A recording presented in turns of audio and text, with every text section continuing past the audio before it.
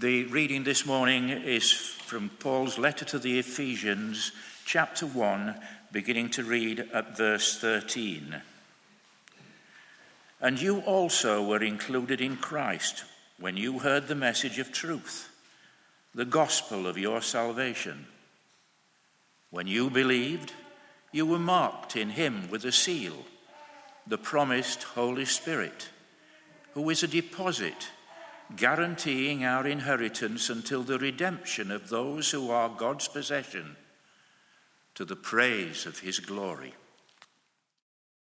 Heavenly Father, we thank you again for this word that we are looking at in Ephesians chapter 1, and we pray this morning that you would open our eyes more and again to what it is that you have done for us, Father, Son, Holy Spirit, in bringing about and confirming our salvation through Jesus, in whose name we pray.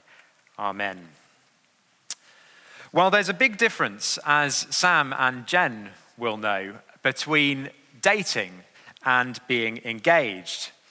When you are in that dating or courtship stage of a relationship, some of you are having to throw your minds back quite a long way for that, there is inherently a degree of insecurity in that. He or she has made these professions of their affection, but they haven't yet put their money where their mouth is. And we don't yet know where the future is going. No one has made that long-term commitment yet. And yet, when a couple finally are engaged, when he pops the question, when the ring goes on the finger, well, then he's put his money where his mouth is.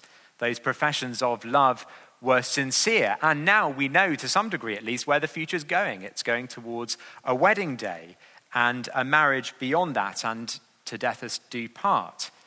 And so in a healthy engagement, someone should no longer feel the insecurity and the doubt that is there in the dating relationship. But as Christians, it is possible for us to live without the security that is rightly ours, lacking assurance about the past and about the future. I've met Christians who have been absolutely confident in their salvation, oozing with joy and confidence that they really are forgiven, that they really are the children of God. And I've also spoken with Christians who have been crippled with doubt that they could really be forgiven for the things that they've done. And I've met Christians who, in the last days of their life, have been awe-inspiringly confident about where they're going, totally at peace, even looking forward to finally being with their Lord. And I've met Christians who in the last days of their life have been terribly anxious about what the next few days will hold. What's the difference between those two groups? There are sadly some human relationships in which one party deliberately tries to keep the other one insecure as a way of keeping them attentive or eager to please. It's a very ugly thing. It's emotionally abusive. But that is not God's way with us. He wants us to have a deep assurance and peace about the past and about the future. He's rather like the perfect man who holds his darling in his arms and looks into her eyes and says, I love you and I'm staying with you. I'm not going anywhere. You're mine. That's what he's like with us. And he has made that kind of security possible for us. We saw a couple of weeks ago that the Father has chosen us. Last week, that the Son has redeemed us. And what we're going to see this week is that the Spirit has sealed us. Look down, if you would, at verse 13. Verse 13. And you also were included in Christ when you heard the message of truth, the gospel of your salvation. When you believed, you were marked in him with a seal, the promised Holy Spirit. In the year before I went to uni, I worked as what's called a parliamentary researcher down in London. It's a really fun job if you're a total geek. which thankfully I was. I really enjoyed it. And a large part of my job involved poring over legislation and working out how new bills that were being considered would affect existing law and comparing the two. And so I would often have to go down to the resources unit in the House of Commons. It's in the basement, and you go up to the desk and there's a bell on the desk, ding. You wait for someone to appear from the back, and they come forward and they say, well, how can I help you? And you ask for something exciting like the Health and Safety Act 1974. And they go, of course, sir. And they disappear into the back. And about 30 seconds later, they can come back with anything. It's astonishing, this huge, they must have felled number of forests just to make all of these things available the whole time. And they'd come forward and they'd give you these things. You take them back to your desk. And I was often working with several of these things on the desk in front of me. Now, we may know this. I don't know how common knowledge this is. But can anyone tell me the difference between a bill and an act? Let's stick your hand up if you can confidently say the difference between... Perfect definition. So a bill is a piece of law that's being considered still. It's been proposed, but it's not been adopted as law. An act is something that is law, and we're all living underneath it. Now, it's very easy as you've got these things on the desk to see which is which. Because right on the front of an act, stamped very big on the front, is the royal seal. When you see the seal on the front, it is a definite sign that that act has been adopted into law. It's been sent to the Queen. She's signed it off. It's received royal approval.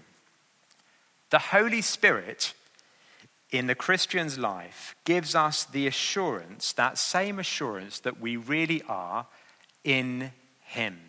We have been adopted, and we are recipients of all the blessings that we've seen over the last few weeks in verses 3 to 12. All the blessings that belong to those who are in Christ, of being chosen and redeemed. Just look again at verse 13, the second sentence in verse 13. When you believed, you were marked in him with a seal, the promised Holy Spirit. The Spirit is a seal that marks out those who are in him, in Christ. And it is those who have heard and believed who are those who are marked in him. Look again at the first half of verse 13. And you also were included in Christ when you heard the message of truth, the gospel of your salvation, when you believed, you were marked in him. It's those who hear and believe who are marked in him. Now, it's possible to hear without really hearing. A couple of years ago, I went to visit an elderly lady over at Forward, where I used to serve. And I'm willing to share this because I'm confident that no one will be able to identify who I'm speaking of. But it was a lovely visit. So I visited her, and in the course of the conversation, we were talking about things of faith, as you'd expect when a minister goes to visit someone. But she said something, I won't repeat what it was that she said, but she said something that made it suddenly very clear that she had never really understood the gospel. And I had to hold a poker face, not show my surprise, but I was actually surprised. Because she'd been going to Forward for years and years, and it's not a perfect church. It's got a little bit better recently with someone's departure. But you go Sunday by Sunday, and you know the gospel is going to be clearly taught. And she will have heard it in one sense for many years, but she clearly never really heard it. How is that possible to hear without really hearing? It is possible for someone to sit in church for many years without really hearing this message of truth. I think a couple of reasons for that can be. One is that we can have a kind of filter. And everything that we hear passes through that filter, and we only actually allow through those things that we want to hear or that conform with what we've already decided to be true. Another way that we can hear cannot hear by being in church is there are churches, sadly, where you don't hear the gospel as it is taught in the scriptures, the message of truth. There are lots of churches, sadly, that have taken what the Bible says but have changed it a bit or added to it or just slightly twisted it. And it can be really hard to spot, but it is a different gospel. Those churches might say, oh, you're saved by faith, but they'll stop there. They won't add the word alone. You're saved by faith, but you do need to be baptized. Actually, being baptized saves you. Well, you need to go to communion. You need to make confession. You need to do these good works. You need to give in that way. You see, they add things to the gospel, which we are seeing in Ephesians 1, and we'll see perhaps even more clearly in Ephesians 2, is only by faith alone, by grace alone, is a gift of God that is given to us. But it is possible, sadly, to sit in church for many years and not really hear this message of truth. But if you have heard and understood the message of the truth of the gospel, then at that moment you were sealed in the Holy Spirit. Just to be clear, that gospel that we're talking about is this, that we have each turned our back on the good and loving Creator who made us. And we each, therefore, quite rightly deserve his punishment. If he were to have done that, none of us could cry foul. And yet, in the most astonishing move of grace, instead of punishing us, he came not to pervert the course of justice, but to receive justice for us. What an astonishing move. And that's what he did on the cross. And he rose again to defeat that most terrible consequence of our sin, death itself. So that now, just purely by faith in Jesus, all of our sins can be washed away as we turn back to him, and our future with him secured. What an astonishing story. What an amazing gospel that is. If anyone hears and believes that gospel at that moment, they are sealed in him with the Holy Spirit. Hearing and believing is what it takes for someone to be saved. And it is why we as a church need to tell people the gospel with words. You probably heard that terrible quote that is ascribed to St. Francis of Assisi. Tell the gospel, and if necessary, use words. Have you heard that? Have people heard that? Forget it straight away. It's awful. It's not true at all. You cannot share the gospel without words. Our good lives, our actions can give credibility to the gospel, sure. But no one, by simply watching our lives, will ever come to understand the gospel. It is a message of truth. Literally, it is a word of truth. It is verbal. People need to hear and believe the gospel. And that is why Jesus has made it central to our mission as a church to tell people this gospel. It is the only way that the church grows. We've just grown as a church, as a bunch of Christians have united together with this church. What are our hopes for this church in the years ahead? That more Christians will join us? Well, there could be nice things about that. But actually our ambitions are set by the Lord Jesus, and they should be much higher than that. We want more people to hear and believe this gospel and join us because they have become Christians. That is the only way the church grows, as people hear and believe the message of truth, the gospel of salvation.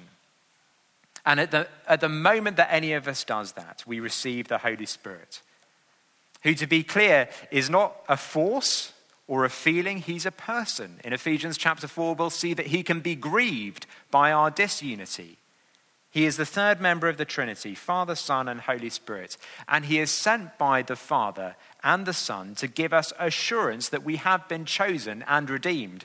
Romans 8 verse 16 says, "The Spirit himself testifies with our spirit that we are God's children." And it's just as Jesus promised in John chapter 14 to his disciples. He said, "I will ask the Father, and he will give you another advocate to help you and be with you forever, the Spirit of truth. I will not leave you as orphans, I will come to you. On that day you will realize that I am in my Father, and you are in me, and I am in you." You see, it's just as Jesus promised us. And that's why Paul in Ephesians 1 verse 13 describes him as the promised Holy Spirit, not out of the blue, in response to the promise of Jesus. The Spirit has sealed us, giving us that assurance that we are in Christ. The Holy Spirit has come to assure us of the past, what has happened, that we are chosen and redeemed, but also of the future. Look down at verse 14.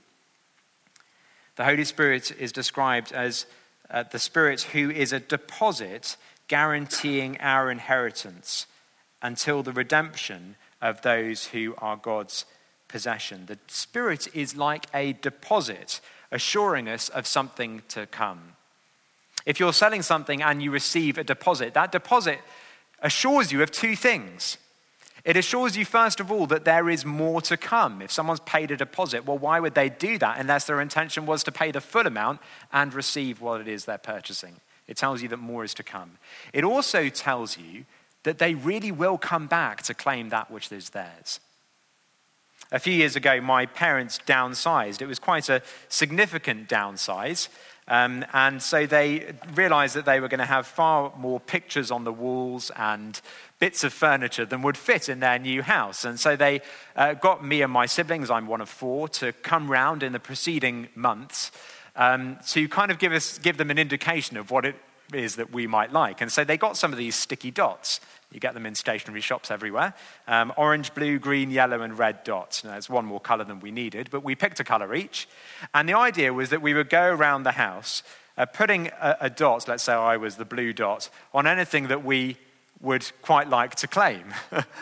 And it was a helpful way of them gauging what we might each want. If a picture had 4 different colored dots on it, they knew that we were probably going to have to do rock, paper, scissors for that.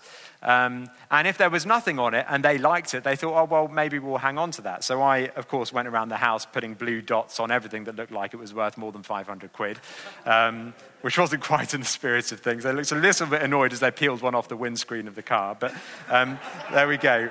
They opened the door on that one. Now, we didn't take stuff there and then. We just left the dots on. This was several months before the move. And so people visiting their house in those months would see these dots and would ask what they were for. And my parents would explain. But those dots were a sign that someone was coming back to claim them. And so it is here in verse 14 with the Spirit. The Spirit is a deposit guaranteeing, firstly, our inheritance, that there is more to come. More of the same, not something different. The Holy Spirit is a first installment of God's presence in our lives. And it's not something different that is our inheritance. Our inheritance is more of the same. We look forward to a day when we will be with him forever, with an undiluted experience of God's presence in our lives. He guarantees us something of the future, but also that God is coming back to claim us. Look at verse 14. The Holy Spirit, who is a deposit guaranteeing our inheritance until the redemption of those who are God's possession. Now, you might be listening to that, and if you were here last week, be thinking, hang on, a future redemption? I thought the whole point of what we saw in last week in verse 7 was that we have been redeemed, and yet Paul's talking of a future redemption.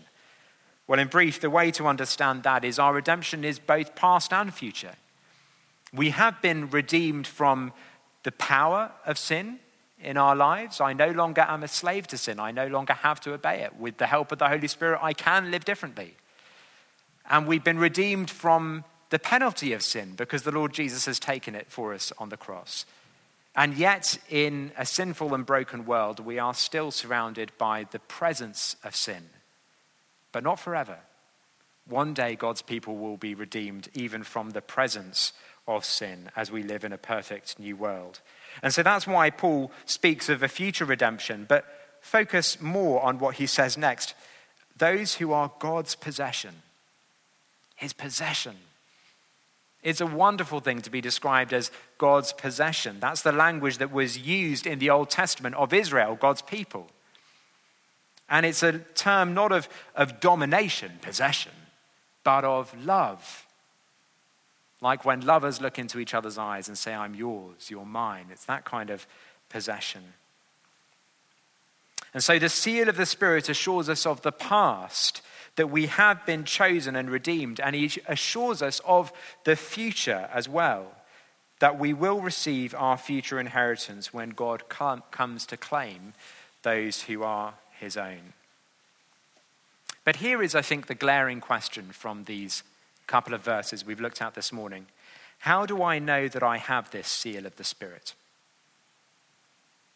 A deposit's only any good if you can see it, right?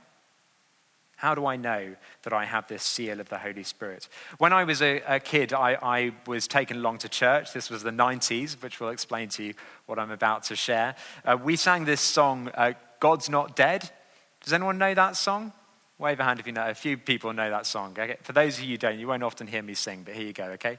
It goes, God's not dead. No, he is alive. God's not dead. No, he is alive. God's not dead. No, he is alive. He is alive in me. And then it goes like this. Feel him in your hands, clap, clap. Feel him in your feet, stomp, stomp. Feel him in your heart, boom, boom. Feel him in your head, wee. He is alive in me. Now, if you're panicking and thinking we're going to learn that here, we're not. Don't worry. And I'm about to share with you why we're not. It's a nice song. Hey, I remember it all these years later. It's encouraging for the most part, but it's perhaps a little unhelpful. Because, did you hear, the only assurance that song gives me of anything is if I feel it. And I'll be honest with you, I've never actually felt God in my hands or my feet. I guess in a metaphorical sense, I've felt him in my heart and in my head. But even so, it's not very satisfactory if the only assurance I can have is when I feel it, because sometimes we don't feel it. And so how can we be sure that we have this seal of the Spirit? This is really important for us to get our heads around, okay? Because this is the difference between those two groups that I described earlier.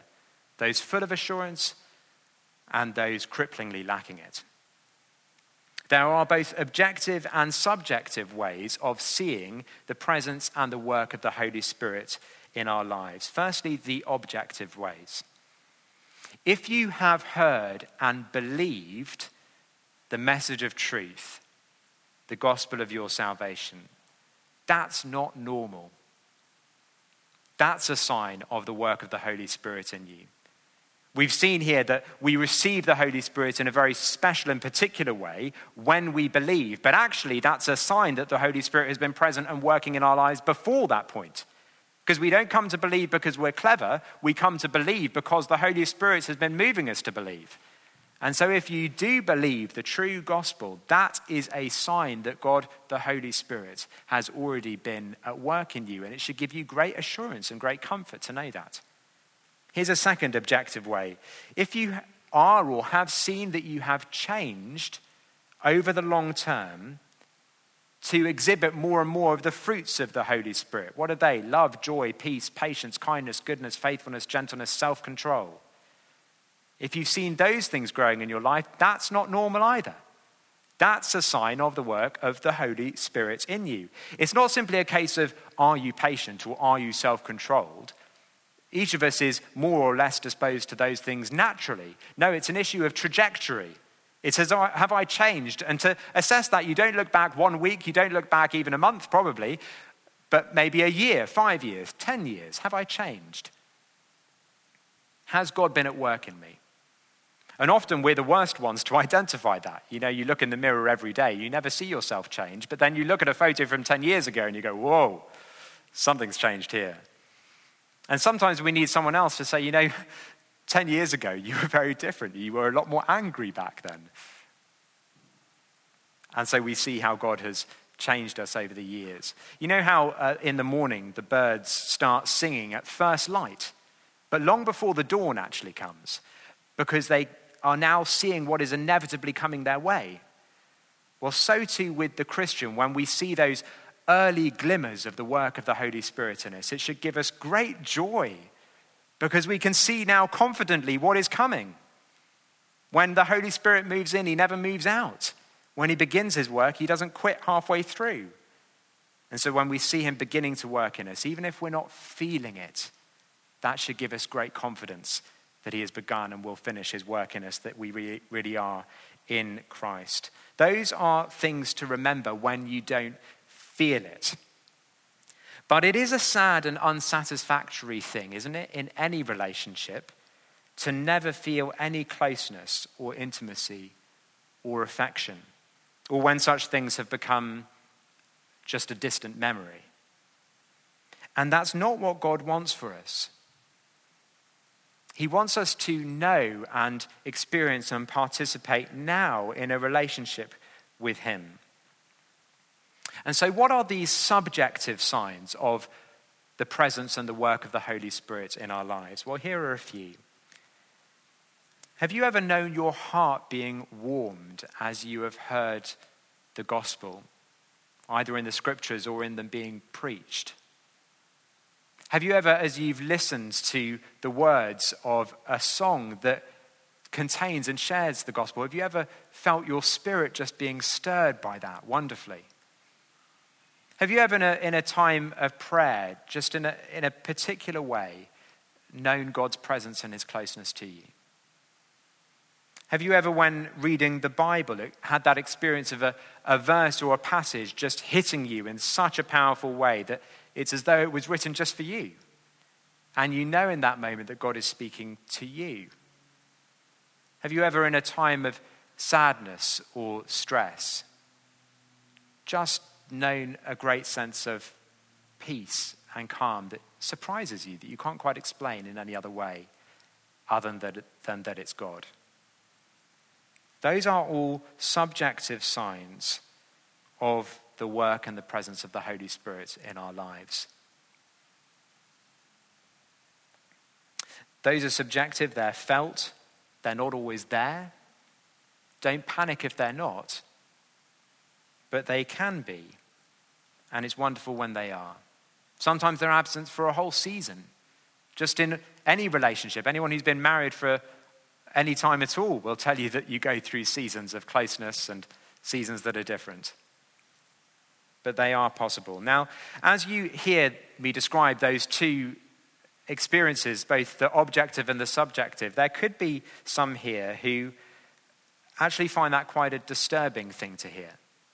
Because you hear that and you think, actually, I both now and in the past can't remember ever having experienced either objectively or subjectively the work of the Holy Spirit in my life.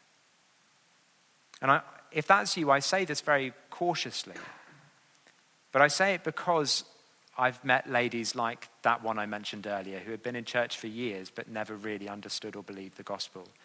I say if that's the case for you, then consider honestly, carefully, whether you have heard and believed the message of truth, the gospel of salvation. And don't be afraid of that conclusion. There's a story of a preacher a long time ago who in the middle of his sermon, as he was preaching it, became convinced of the things he was saying and came to faith through his own sermon. He converted himself. If you're not actually sure of these things, then being clear on that is a wonderful thing because it enables you to respond by listening afresh and putting your trust in the Lord Jesus. If that's you, or if you're even just kind of a little uneasy and wondering whether maybe that's me, come and talk to me afterwards or another time.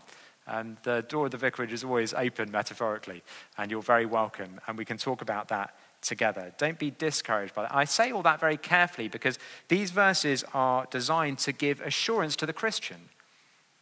But I think it's important that we consider the other side of the coin as well. And so if that's you, be real about that and know that it doesn't have to remain like that.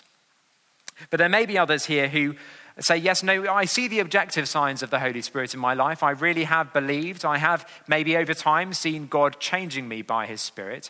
But that subjective feeling, experience of the work of the Holy Spirit in my life, I don't recognize that. Or that's been a long time missing in my experience. And to say to that person, and sometimes that's me, sometimes it may be that we are holding God at arm's length and not availing ourselves of the ways that we can enjoy and experience a relationship with him now. A bit like the husband who holds his wife at arm's length every time she tries to start a conversation, he just grunts. Every time she says, should we go for a walk? Should we do something together? Well, of course, over time, over years, that relationship will feel increasingly distant. And if that's the case, let me encourage you to take advantage of those opportunities God has given us for us to experience a relationship with him now.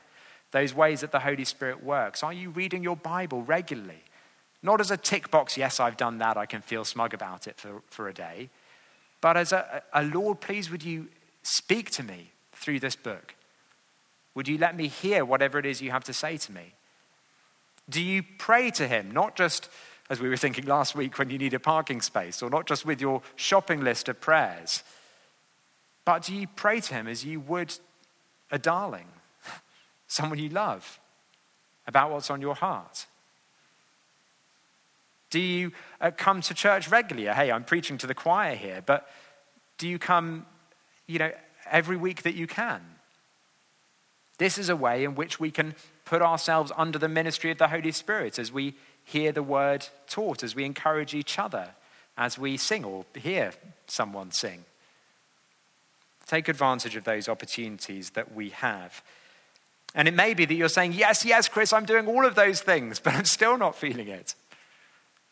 Well, that's okay. Don't despair. Don't give up if that's the case. I seek to read the Bible and pray every day. And if I'm honest with you, sometimes, actually reasonably often, it leaves me feeling flat. But that's okay, because I'm going to be back here tomorrow with my Bible open. I'm going to pray again, and it's going to be another opportunity for the Holy Spirit to be at work in me. Don't give up. Don't despair. Pursue those things in your experience of your relationship with God. Hold on to those objective assurances, but pursue the subjective too. Pursue an intimate relationship with God now. Ask the Holy Spirit to give you those experiences of his presence and the assurance that those things bring. God wants us not just to know about our salvation, but to enjoy our relationship with him now. And the Holy Spirit has come to do that work in us, that confirming, assuring work. And his work is the difference between hearing someone recite a recipe for a cake and actually taking a bite of it for yourself. It's the difference between hearing a physicist recite the temperature of the sun and a sunbather feeling the warmth of the sun on their face on a summer's day. In the last few weeks, we've seen extraordinary things, that we are the chosen children of God, that we are redeemed. And the Holy Spirit comes to confirm those truths to us and in us, that we really are united in him. Just take a moment to see how kind and beautiful and excellent that is of the Lord. Not just to make these things true for us, but to care for our souls, to want us to know that deeply and to be assured and secure and at peace. How kind he is. And it is, as Paul has punctuated this chapter with so far, the end of verse 14, to the praise of his glory. To the praise of his glory that he has done that for us. It's a lovely thing. I'm looking forward to seeing Jen and Sam later and seeing the ring on Jen's finger. It's a lovely thing when you see a couple clearly in love and each one secure in the love of the other. And when I see that in a couple, particularly an older couple, I aspire to that in my own marriage. And it's something that we should all aspire to in our relationship with God. And it's something which can be ours through the work and the ministry of the Holy Spirit in our lives. The Holy Spirit is rather like an engagement ring on a lady's finger, reminding her of something past and of something future. That she has been chosen and that he will return to take her to live with him forever. Christian, you have such a token of God's love for you, the Holy Spirit. And you and I can know God's presence more as we welcome his ministry in our lives. And so know and enjoy the assurance that the Spirit brings. And know and enjoy the first installment that he is of the uninterrupted presence of God that will one day be ours. Let me pray for us.